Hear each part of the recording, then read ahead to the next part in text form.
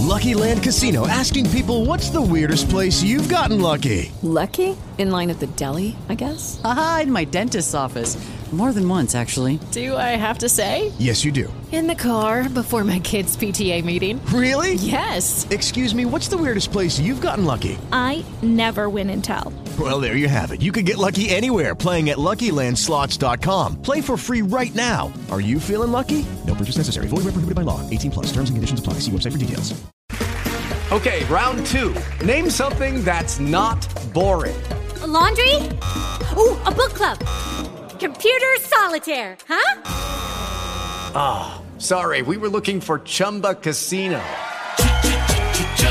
That's right, ChumbaCasino.com has over 100 casino-style games. Join today and play for free for your chance to redeem some serious prizes.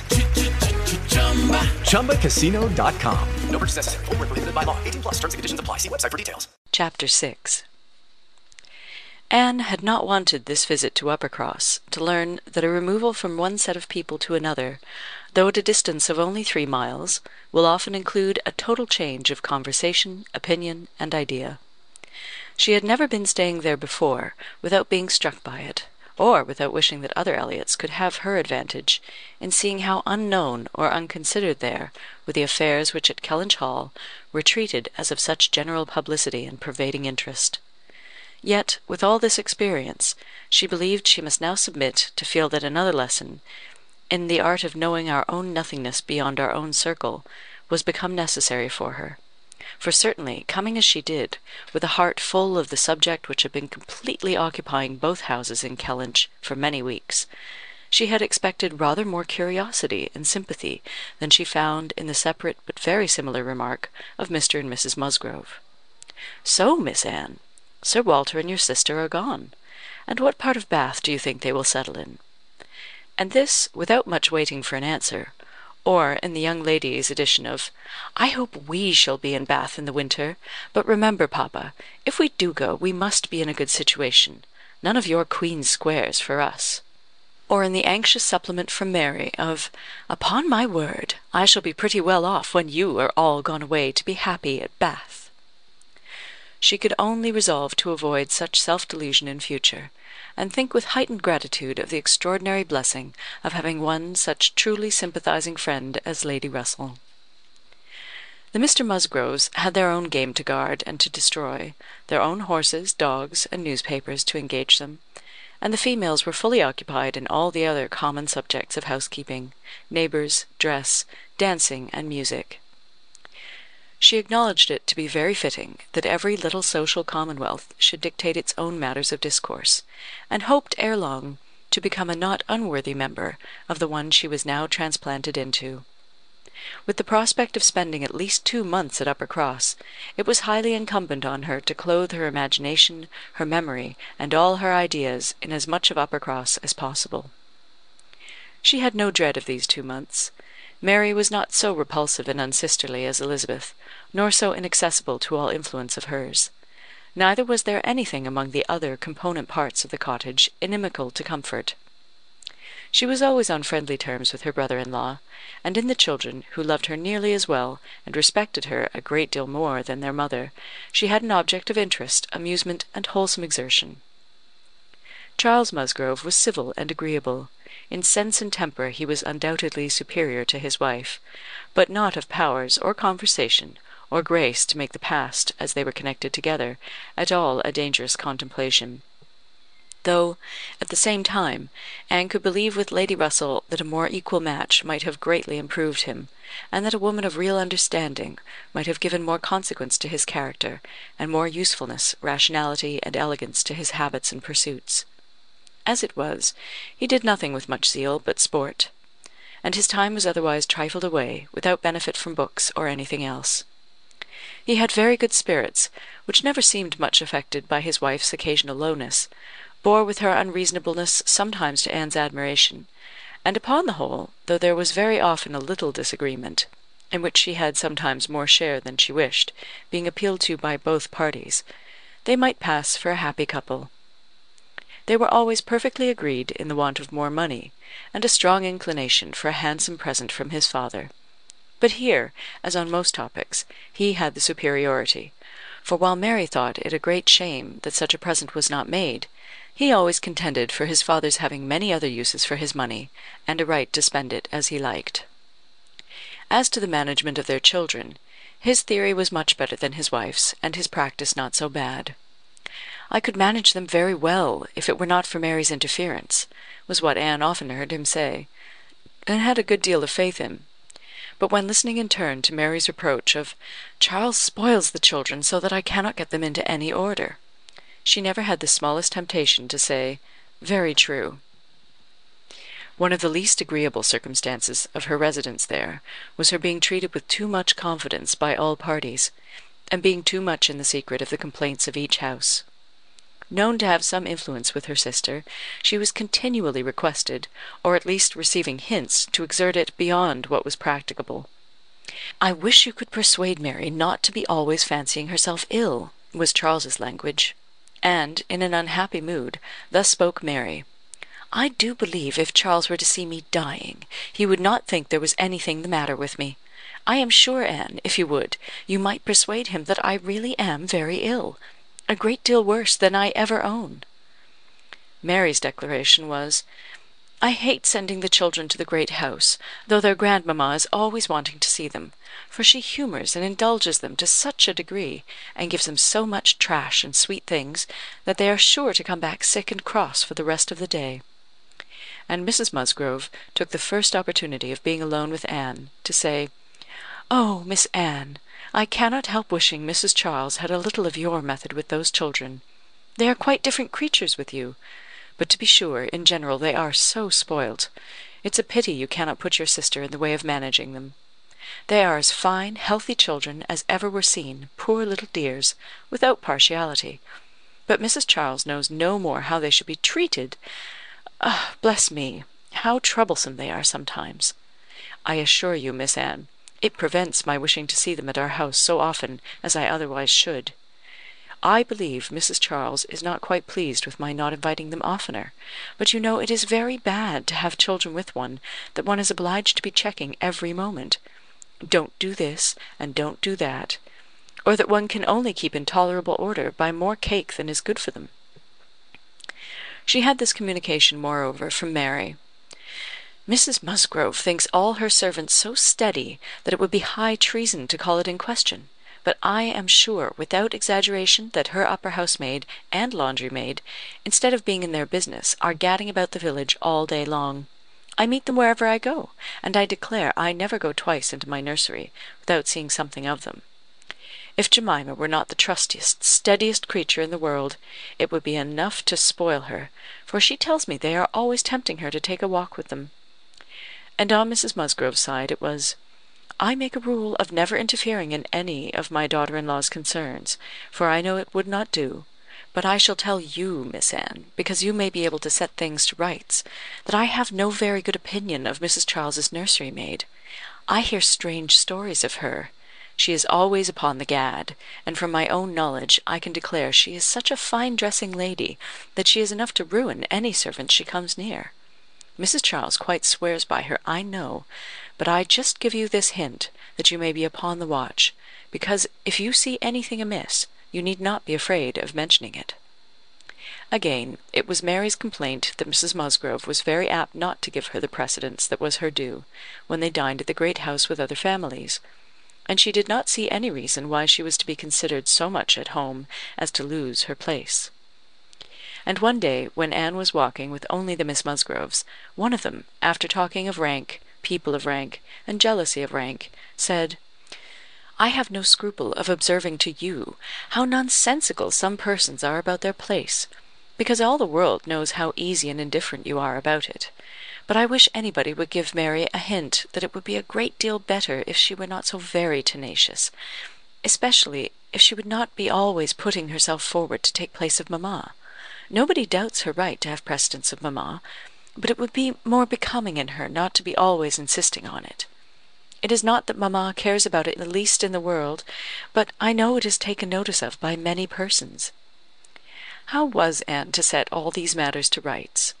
She could do little more than listen patiently, soften every grievance, and excuse each to the other.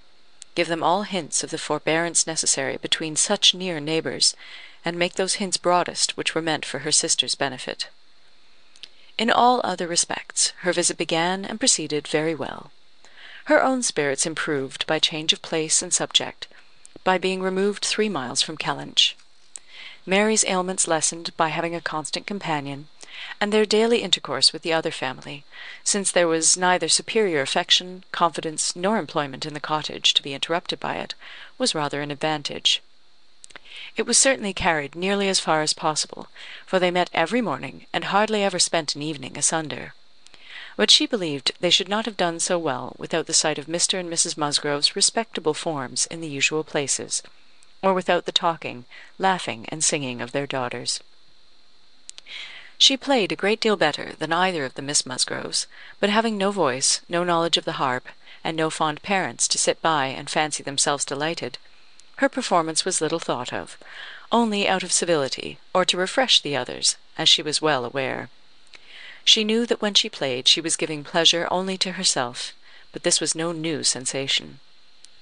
Excepting one short period of her life, she had never, since the age of 14, never since the loss of her dear mother, known the happiness of being listened to or encouraged by any just appreciation or real taste.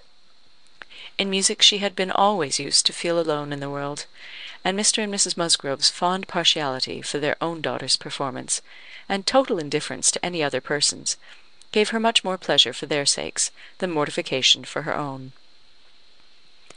The party at the great house was sometimes increased by other company. The neighbourhood was not large, but the Musgroves were visited by everybody, and had more dinner parties and more callers, more visitors by invitation and by chance, than any other family. They were more completely popular. The girls were wild for dancing, and the evenings ended occasionally in an unpremeditated little ball. There was a family of cousins within a walk of Uppercross, in less affluent circumstances, who depended on the Musgroves for all their pleasures. They would come at any time, or help to play at anything, or dance anywhere; and Anne, very much preferring the office of musician to a more active post, played country dances to them by the hour together, a kindness which always recommended her musical powers to the notice of Mr. and Mrs. Musgrove more than anything else, and often drew this compliment: "Well done, Miss Anne, very well done indeed. Lord bless me, how those little fingers of yours fly about!"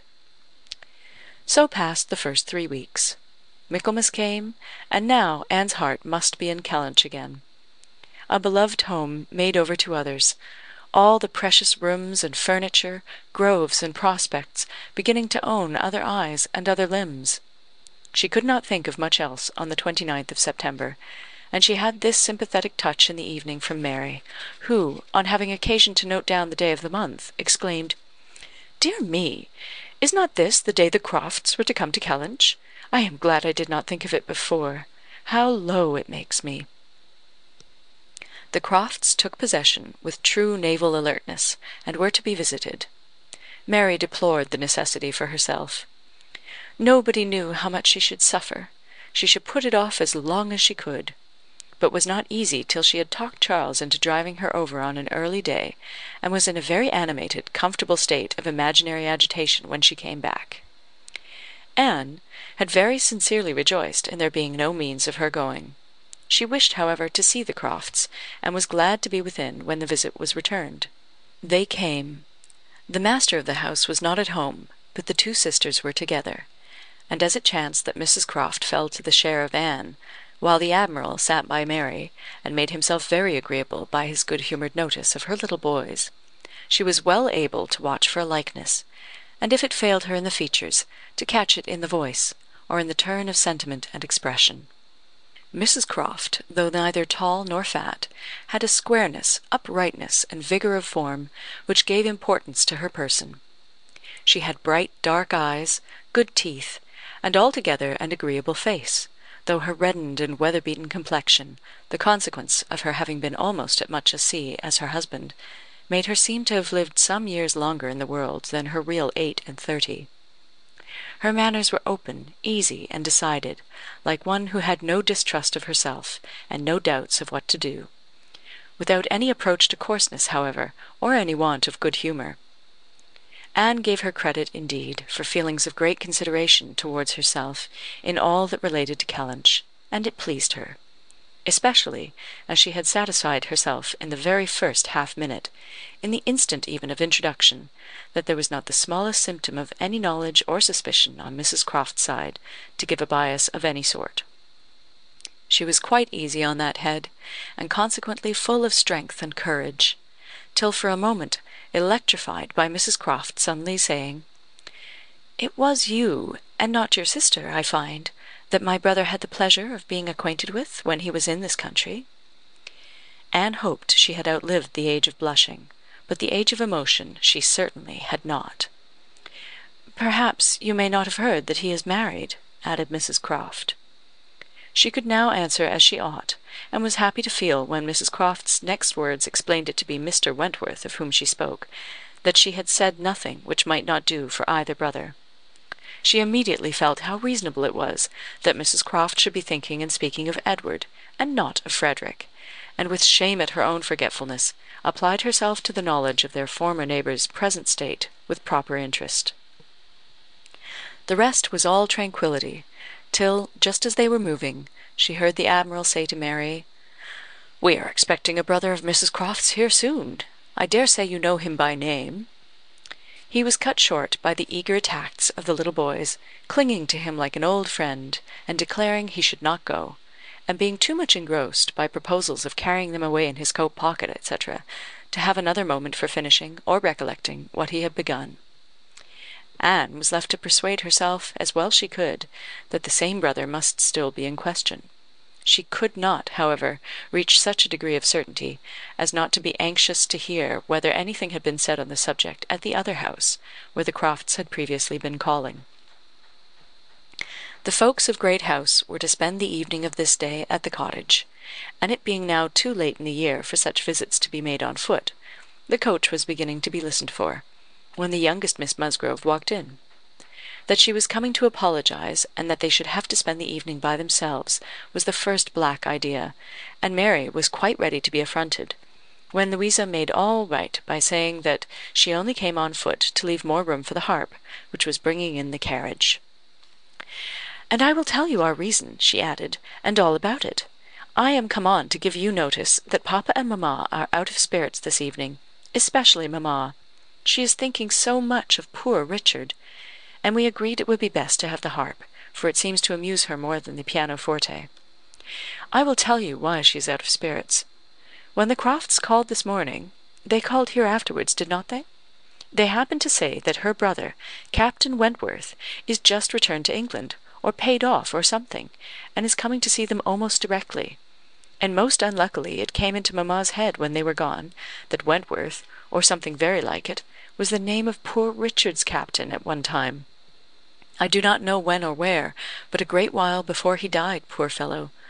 And upon looking over his letters and things, she found it was so, and is perfectly sure that this must be the very man, and her head is quite full of it, and of poor Richard.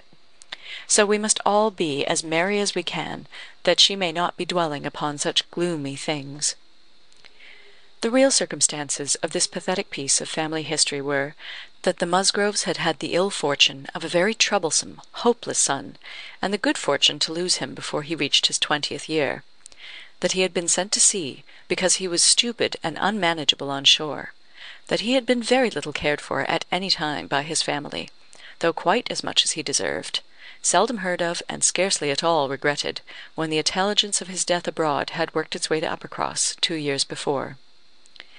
He had, in fact, though his sisters were now doing all they could for him by calling him poor Richard, been nothing better than a thick-headed, unfeeling, unprofitable Dick Musgrove, who had never done anything to entitle himself to more than the abbreviation of his name, living or dead. He had been several years at sea, and had, in the course of those removals to which all midshipmen are liable, and especially such midshipmen as every captain wishes to get rid of, been 6 months on board Captain Frederick Wentworth's frigate, the Laconia, and from the Laconia he had, under the influence of his captain, written the only 2 letters which his father and mother had ever received from him during the whole of his absence; that is to say, the only 2 disinterested letters, All the rest had been mere applications for money. In each letter he had spoken well of his captain, but yet so little were they in the habit of attending to such matters, so unobservant and incurious were they as to the names of men or ships, that it had made scarcely any impression at the time, and that Mrs. Musgrove should have been suddenly struck this very day with the recollection of the name of Wentworth, as connected with her son, seemed one of those extraordinary bursts of mind which do sometimes occur.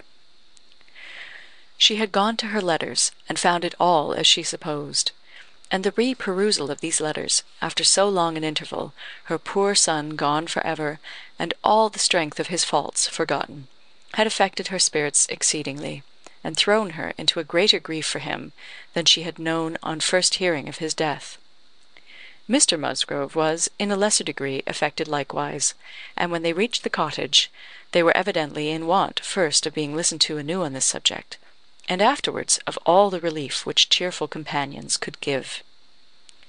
To hear them talking so much of Captain Wentworth, repeating his name so often, puzzling over past years, and at last ascertaining that it probably would, turn out to be the very same Captain Wentworth whom they recollected meeting once or twice, after their coming back from Clifton, a very fine young man, but they could not say whether it was 7 or 8 years ago, was a new sort of trial to Anne's nerves.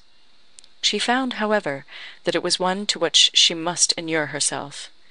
Since he actually was expected in the country, she must teach herself to be insensible on such points.